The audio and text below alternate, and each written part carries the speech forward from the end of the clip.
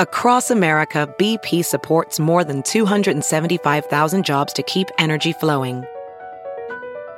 Jobs like building grid-scale solar energy in Ohio and producing gas with fewer operational emissions in Texas. It's and, not or. See what doing both means for energy nationwide at bp.com/investing in America.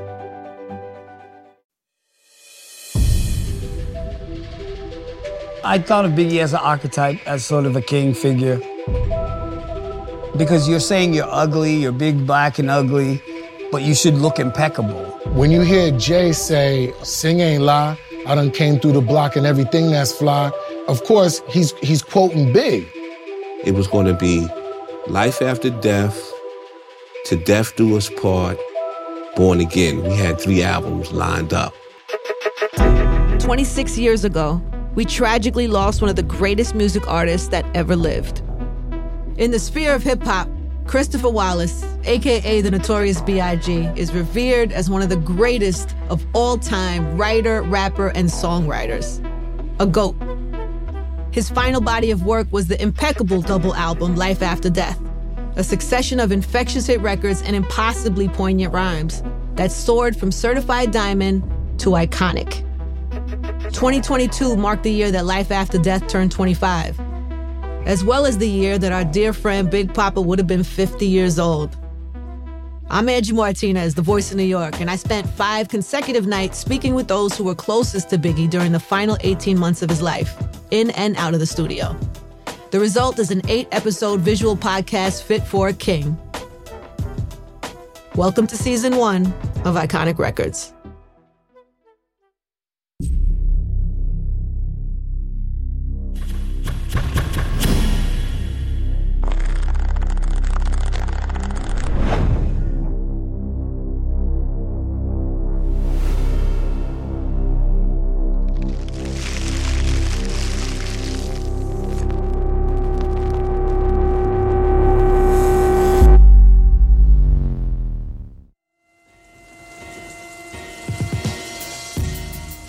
There is no album that can be deemed classic without a supreme first track. Life After Death is a perfect example. Somebody's Gotta Die is a masterclass on cinematic storytelling. The album's initial track was only preceded by its author's imaging, commandeered by world-renowned photographers like Michael Levine and Baron Claiborne. On episode 3 of Iconic Records, we speak with both visual artists on the portraits attached to B.I.G.'s legacy. Then the brilliance of Somebody's Gotta Die gets broken down by Mike B and the song's producer, Nasheem Merrick. Nasheem shares a story that's never been told before, one that not even Big could have made up. Baron Claiborne, come on down. Look at your fly hat. What's up, sir? Thank Good you. to see you. Yeah, man, doing? come on in. This crown we didn't put just here because you're here. This crown has been here the whole time. Oh, yeah? Yeah, what does that crown? It is because of me, though. What does that crown represent to you? I don't know. I would say nobility.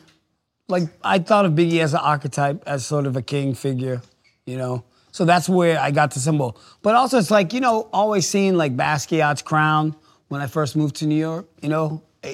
I was like, oh, I should put it on someone's head. And that's kind of... But I thought that's how Biggie looked to me, like a king, like a big, fat king.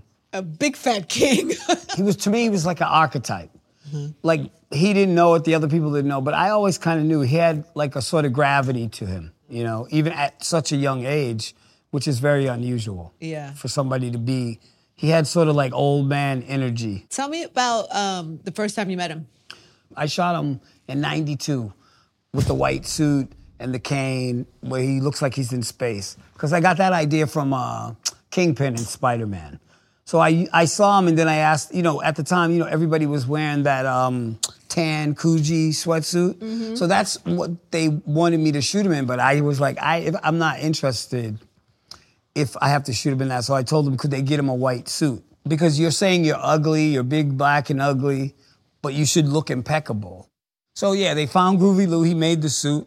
I made the backdrop. It was like an Irving Penn backdrop where it was like a V, and he goes into the center.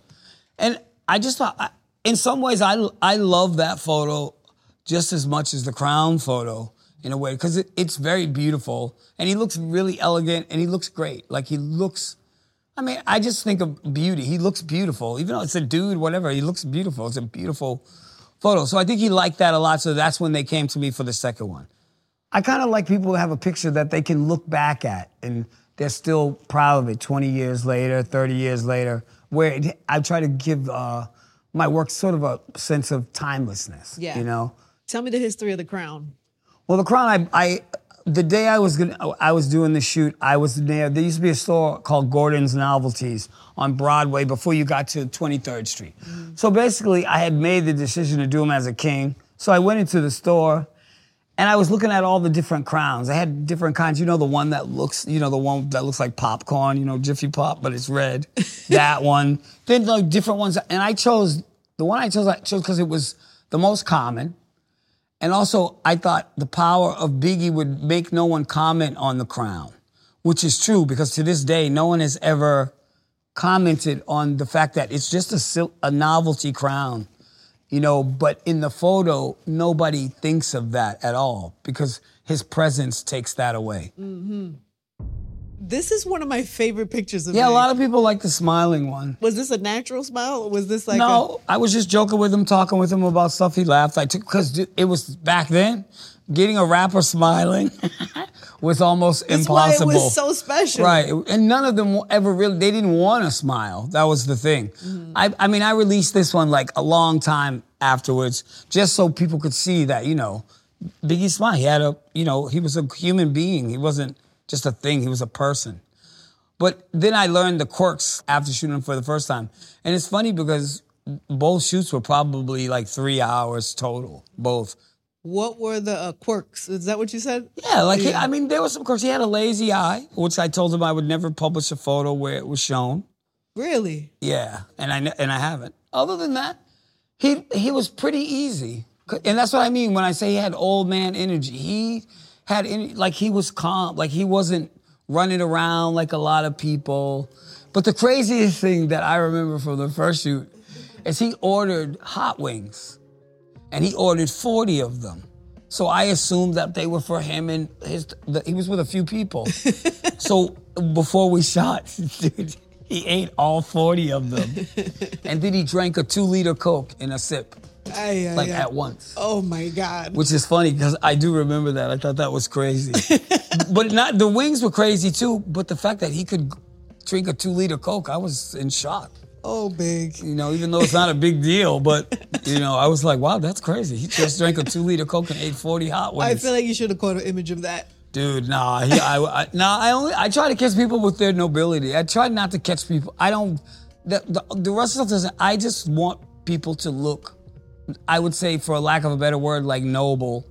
That's more of my thing. Like when they see my photo later, it's them. It's a part of them that maybe even at the time that they didn't see, but I did. I just care about beauty, dignity, nobility. Those are the things that I want in my photos for the most part.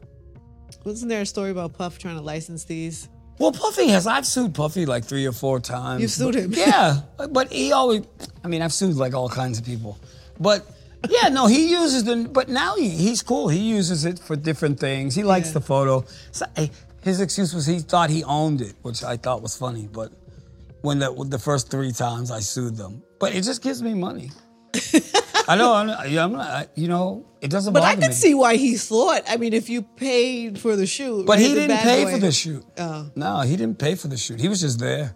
Got it. But I was shooting it for someone else, not him. He just came by because Biggie was leaving, going to the airport, so I guess he wanted to talk to him before he left and stuff. Well, it was for who? Who were the photos for? The reason I did it for Rob Marriott. He asked me to do it because he was working at Rap Pages, and that's who it was originally for. Oh, for Rap Pages. But then it's been syndicated since. But yeah, I did it for Rob, asked me to do it.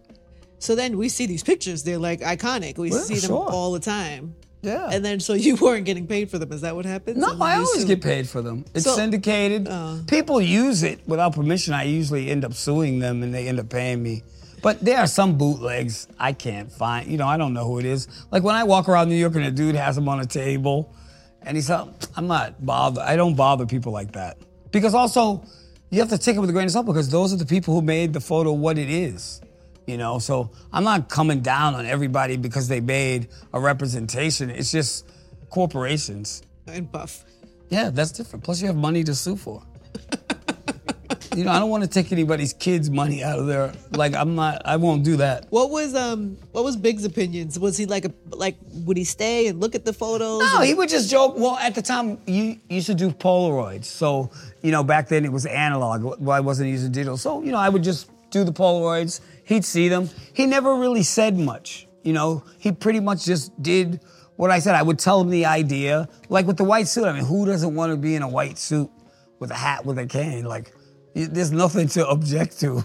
Though people have objected to things like that on shoots. But he looked beautiful. How was he? After that, he wore suits all the time. Was that the first time? That was the first time, yeah. Wow. And that's the thing. It was you have to, sometimes you don't see it. Somebody has to show it to you. For sure. Do the photos have a different meaning to you when somebody passes? Oh, yeah, sure. I feel, especially when they pass young, if you're old, it's a little different. But 24, that's nothing. I moved to New York when I was 23. So I would have died the year later, and I hadn't done shit, you know what I mean? It's sad, but like they say, the what is it? The brightest candle burns the shortest. He has a huge presence. And, life is, death is part of life. It's all life, really. So the fact that he will be remembered, sort of like many icons, Bruce Lee, Marilyn Monroe, he joins that American sort of icon, the pantheon of icons. I think it's really beautiful. I'm glad that it's my photo that he's remembered that way. I'm proud of it. And also not just the photos. You can say you put him in a suit. It's a big deal. It's a big part of his legacy. I took Aaliyah's sunglasses off. That's a big part of the Frank White, White transition. But I think that's, because to me, I'm a black dude. So sometimes, everybody shows black dudes as rough and, all this shit all the time. But there's another side of black dudes. There's nerds. There's black dudes who are super intelligent. It runs the whole gamut. And the thing with me was with the photos, I kind of wanted people to see other sides of black men. I'm a black man, so I actually do care what people think of them visually because I'm a photographer, cinematographer. And, I'm proud to be a black man. It's like an exclusive club that nobody wants to belong to, but I'm still proud to be one. Tell me about the day you shot with the Crown. Okay, so the day I shot it and I came up with the King idea. Puffy didn't like the idea because he said that Biggie would look like the Burger King. Which is funny. That's why I always charge him triple when he gets the photo from me. That's why you sued him. Yeah. Well, no, I sue if you use the thing without my permission, I'll sue you. I don't care. But yeah, I always kept it. I kept that. I kept the backdrop. And the Polaroids and stuff because I just did. I just kept them because, I don't know, I thought maybe one day, I don't know, I just kept them. I don't know why. I can't imagine just throwing the crown away after the photo shoot or anything. A lot of people used to ask me to take their photo in the crown, but I would always refuse and then people would get really mad. And where's the crown now? It was bought at Sotheby's. They had an auction, their first hip hop auction, 2 Decembers ago, and they had asked me over the years and other people. So I said, well, if you have a hip hop auction, then I'll do it. So I thought the time was right. So I did it because because for me, it's not gonna go to the Smithsonian. They're not gonna take it from me and do that. So I wanted to go somebody who could get it where it belongs, like in the Smithsonian, the Brooklyn Museum, somewhere where it actually belongs. Mm-hmm. That's my wish for the crown. And who bought it at Sotheby's? I can't tell you. That's the problem. You know, though. I know. They don't know I know, though. But I do know. But I can't say. You can. No, you can't. Okay. You're trying to mess up my shit with Sotheby's.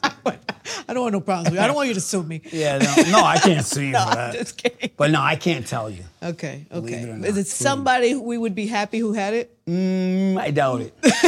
Okay. But you know who it is. Really? You'll also be surprised. It's been said that the photo shoot for the Life After Death album cover took place on a winter day that was as cold and eerie as the final photo. It's time we pay respect to the shooter. Michael Levine gave us this legendary classic artwork on the cover of Life After Death that I have been staring at for every interview that we've done so far. And it really is something special. I wonder what you feel like when you see it now. It's a very powerful image, and I just always get taken back to that day because it was just such a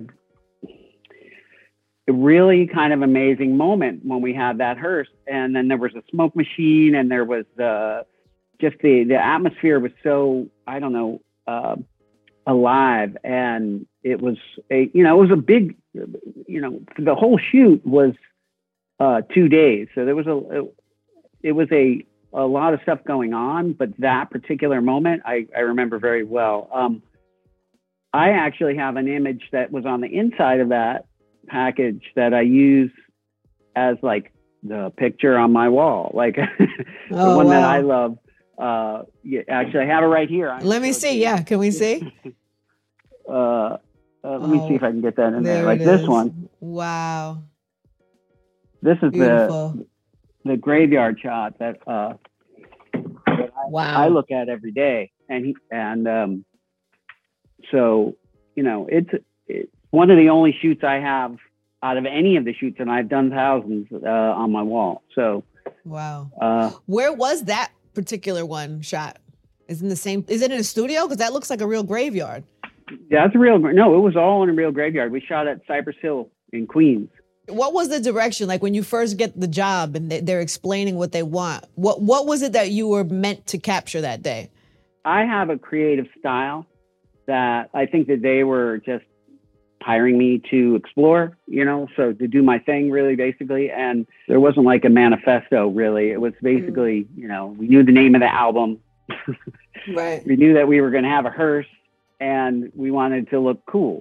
So we tried a lot of different things. So we had like kind of an old fashioned look in a sense. And I was shooting a lot of black and white film. And I think you just go into a graveyard and you have ambiance immediately, especially a good one. I mean, the story about that image, it's not so easy to do, to just make it look good. You really have to hustle. You have to know where to put the camera, where to put your subject, and you're dealing with 1,000 things at once. You got, the whole crew's riding around in their SUVs. Everybody's stoned out of their mind. It's like wrangling. Not stoned out of their mind. That's funny. What was Big's temperament? Was he? What can you tell me about his energy that day?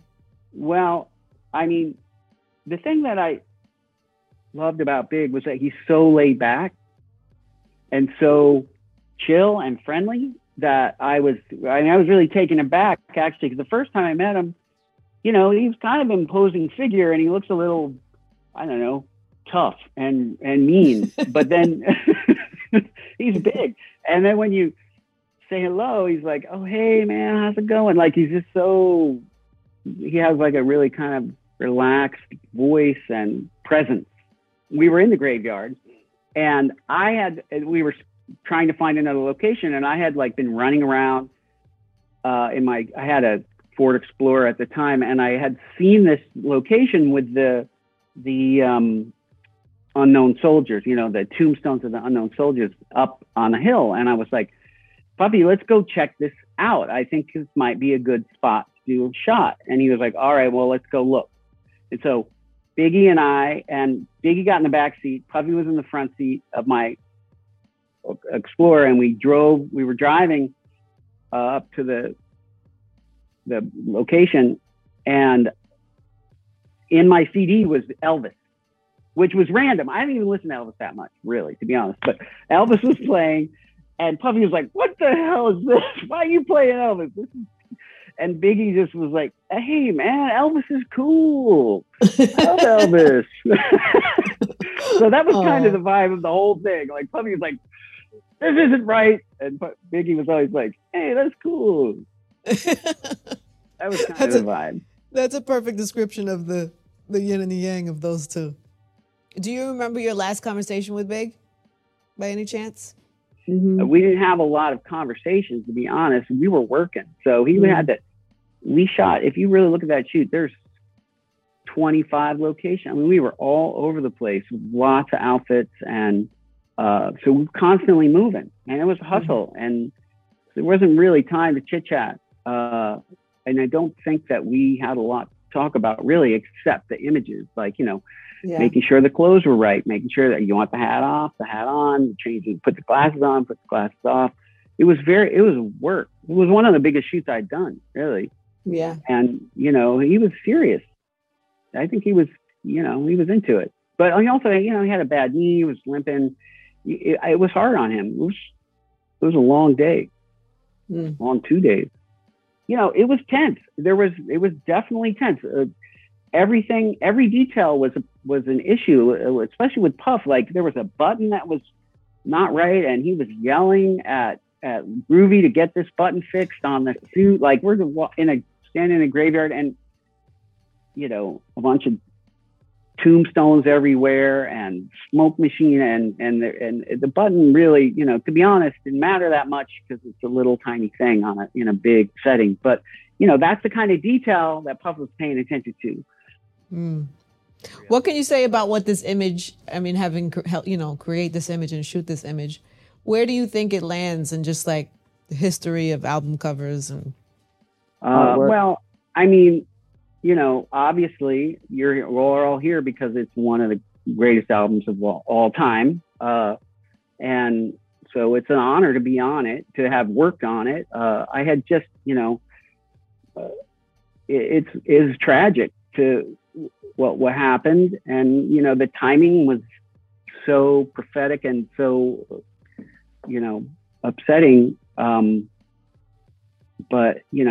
I had just I was a grunge guy. I was hanging out with Kurt Cobain, and then he died. So it was just like this thing that was going on. I was like, it all was really dramatic back in the 90s. And for me, and I think for all of us at that time, that was our time. We're now old, but and you have classic work to be proud of. The photography attached to Big's legacy aided in the growth of his star, as well as anticipation for his sophomore album.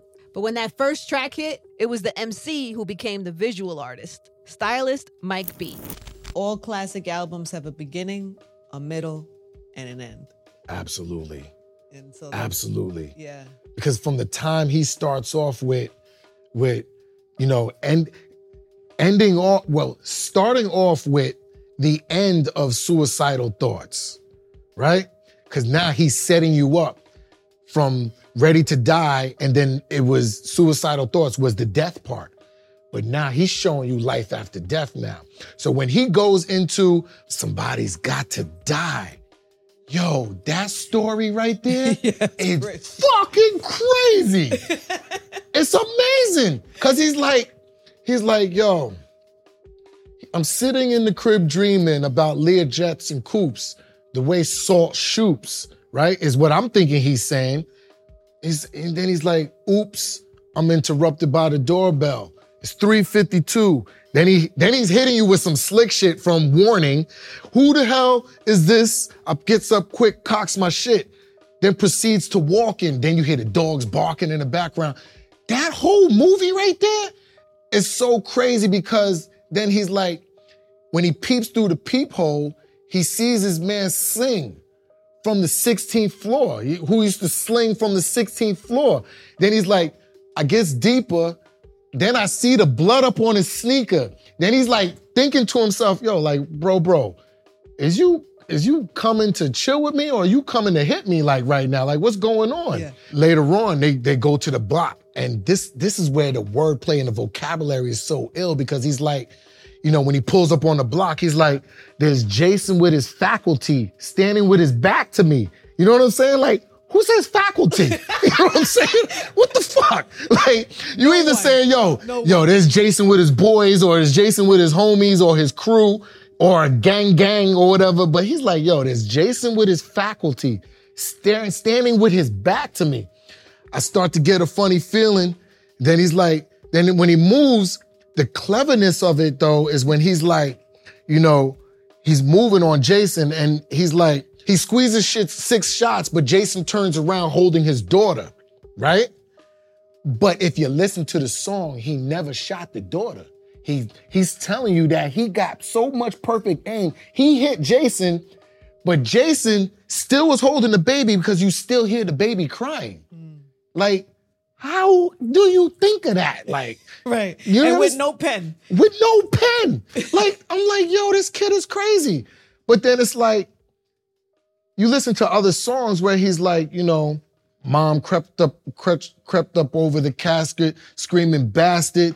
You know what I'm saying? Y'all know who killed him, filled him with the Rugers from the Luke. Like, his story, his vision was like the illest. And there's only very few storytellers in this game that I love and I could really get hype off of. That's Big, of course, but then you got Coogee Rap.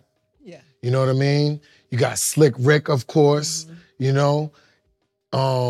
Scarface. There's very few. Nas, of course, you know what I'm saying? Nas is crazy. It's the detail, boy. It's the detail for this and man. the nuance. That's why you can Yeah. keep listening over and over to Over them. and over again. Yeah, even You know what now. I mean? For those that say they only can listen to it for a few days or something like that. No, you cannot. You cannot. It's If you listen to it for a few days, you definitely miss some things. absolutely. You could go back and hear new things all the time. I'm so glad you said that because it's so funny when you hear Jay say, shit, sing ain't lie. I done came through the block and everything that's fly. You know what I'm saying? But of course, he's quoting Big. But for a second, I had to really think about it.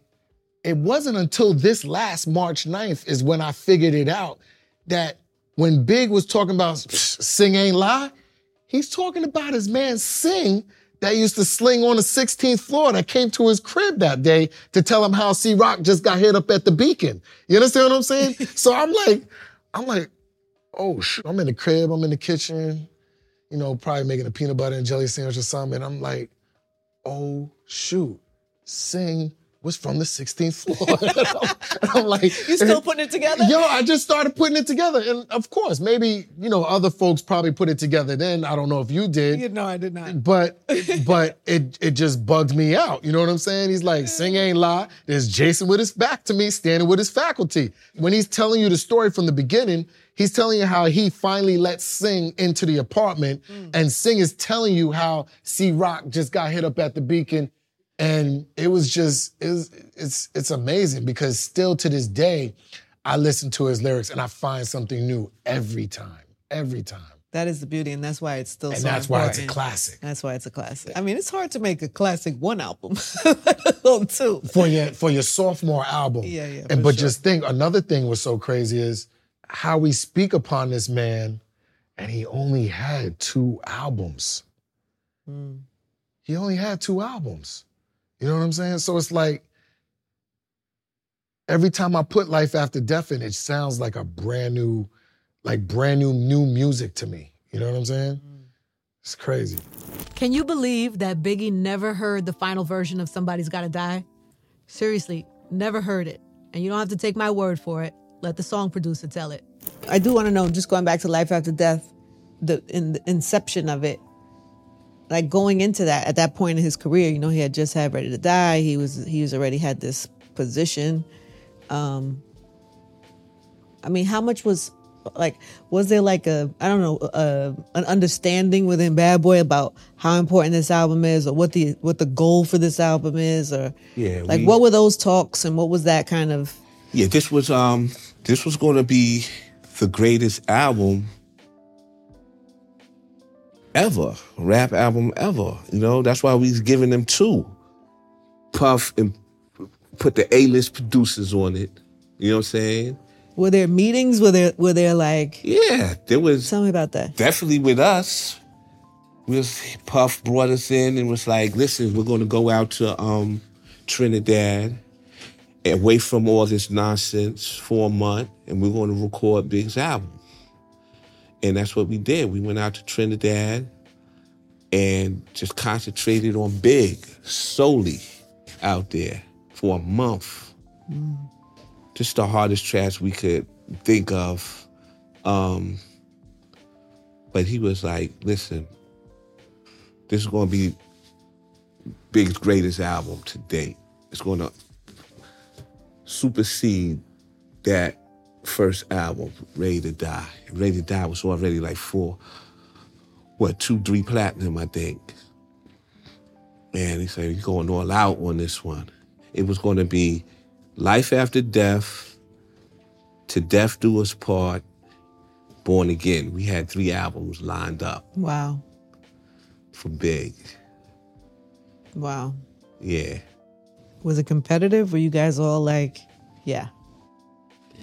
Hip-hop don't really compete against each other. We try to compete against the world, because we work together. So I'll do a track and I'll bring Stevie in, Puff will bring Stevie in on it, or Puff will come in on my track, so we work collectively.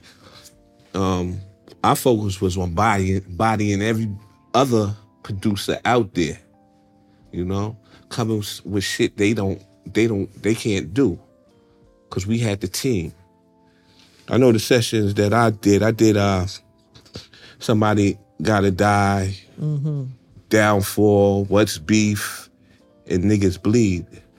And I remember Niggas Bleed, he did everything in his head.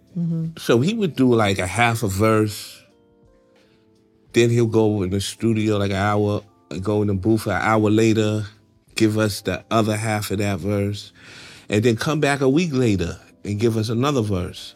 That's how Big operated on songs, all while doing other songs, And I remember during Niggas Bleed, my man's Madge and Moneybags, Moneybags, which is Stretch from the Live Squad's.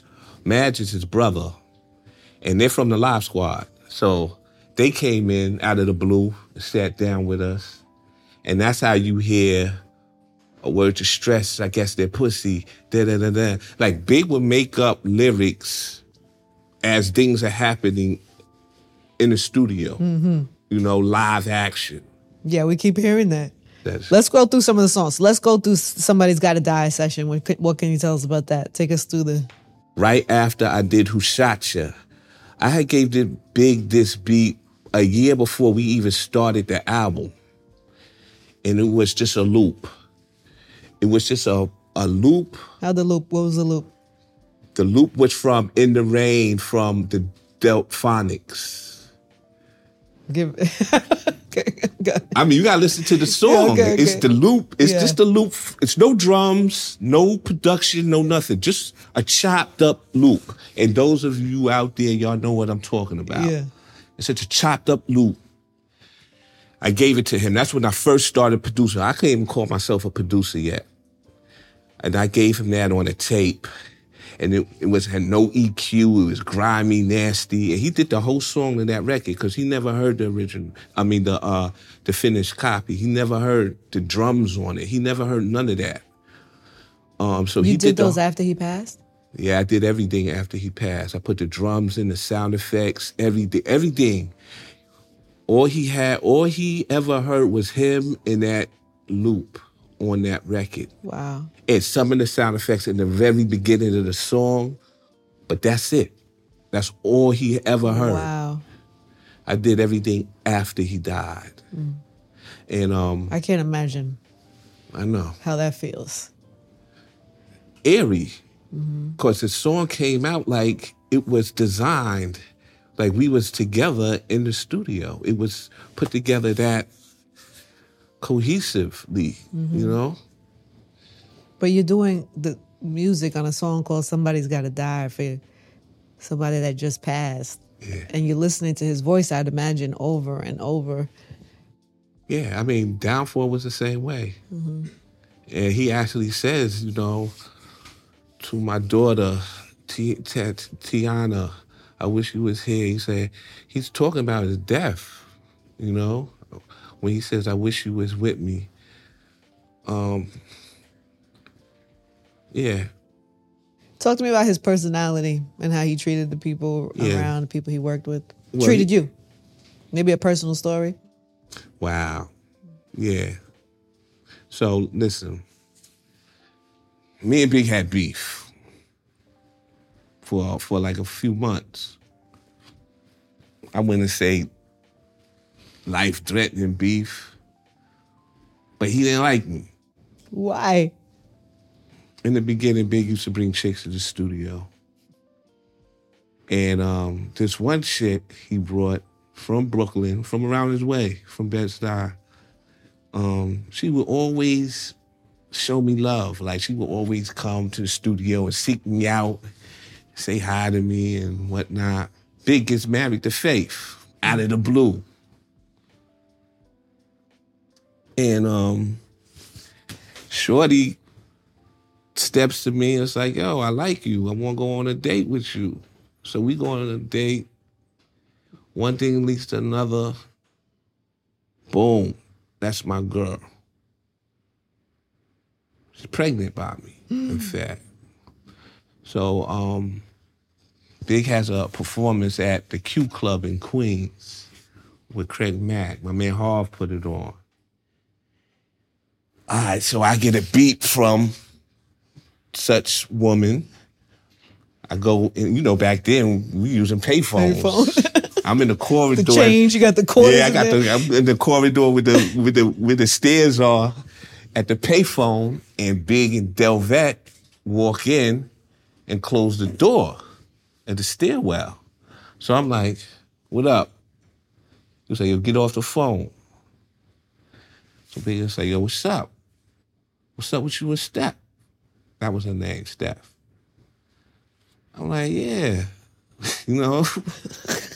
yeah, we good. He say, yeah, how you gonna do that? I'm like, yo, Big, you married. So what? Now I'm like, I ain't got nothing to come back with that. So I'm thinking him and Delvette, them things got the posture like they gonna beat me up. And all I'm thinking is, it's gonna be awkward on Monday because I gotta work with these dudes. You know what I'm saying? Word up. That's all I could think of. Is like, Monday is gonna be an awkward day after they finish beating me up right here. But that never happened. And for like a few months, Big didn't even talk to me. And I was working at Bad Boy at the time. I was the engineer and whatever. Mm-hmm. And we be in the studio making records, and this dude wouldn't talk to me. And I'm like, how long is this gonna go on? You know what I'm saying? So how did you clean that up? Or did he clean it up? Or how did that get squashed? Listen, this is how, and this is real, and this meant so much to me to this very moment that I never told this story. I never told any of that story to no one. The last day he was in the studio, I remember it was him. We was all in a studio together. It was me, D-Dot, Big, Snoop, and Corrupt. So we're in there listening to some of that album, what he has done. And, everybody. This is Ready to Die album? No, this is Life After Death. Got it. I'm just trying to get the timing right. Right. Yeah, okay. Life After Death. This is the last day they're in New York. They leave for Cali the next day. Wow. And oh, wow. That night, they leave the next day for Cali. I decide I'm not going with them, right? For reasons. So I said, I'm gonna stay back, plus I got some projects I want to get on anyway. And I already have 4 tracks on the album. I'm doubt I'm getting any more with all these other producers around. So he says, everyone leaves the studio, they go home for the night, and he stays back. He's like, yo, Nas, I gotta talk to you. He's like, yo, listen, I gotta tell you something. You wasn't my man then, but you my man now. He's like, because we had lost a baby. She had a miscarriage. I'm sorry. And he was like, that baby's lost. It might not have been yours. He said it again. Listen, I'm telling you this because you're my man right now. You wasn't my man then. And this had happened like I said, like probably 6 months prior, right? maybe 4 months prior, she lost a child. This is recent. He said, yeah, she was cheating on you with my man. And he told me his man's name and shit. And, you know, even though that hurt, that she would have been cheating on me, she would be, which I didn't doubt because I was cheating also. You know what I'm saying? But damn. You almost had me feeling bad for you until you told me that other part. Yeah, well, whatever. I was young. I don't need nobody's feeling bad for me. Him telling me that meant a lot more than him telling me that she cheated on me. Of course, now our relationship is about to take a whole nother direction. He's talking to me about Caesar's first single. We got Caesar's first singles to record. I said, I need you on his album. He's like, I need you on the Mafia album. He's like, I need you to start working on my next album. And then he was like, and the commission. So when I come back, we got some work to do.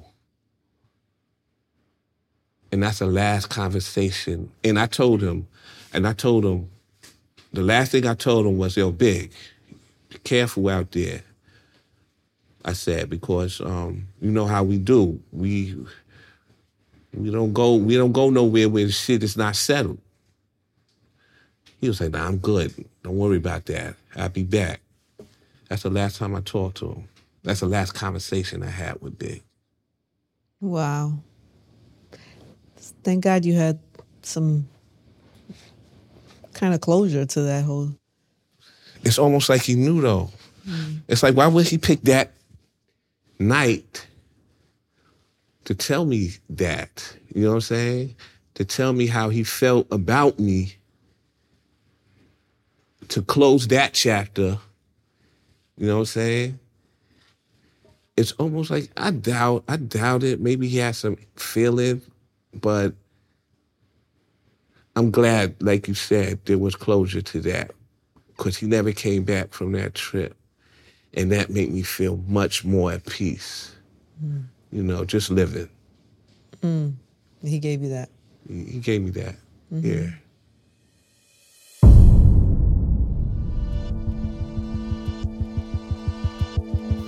So you and I have a classic connection to a Biggie song. Absolutely. Big will make you go buy a car. Like them raps will make you go outside, go get some money, buy cars, go spend some money on a woman. They always wanted a dude to be entertainment, a fat dude to be funny. You know what I'm saying? They want to see you as the fat boys. And when Big came, this shit was real. This shit was serious.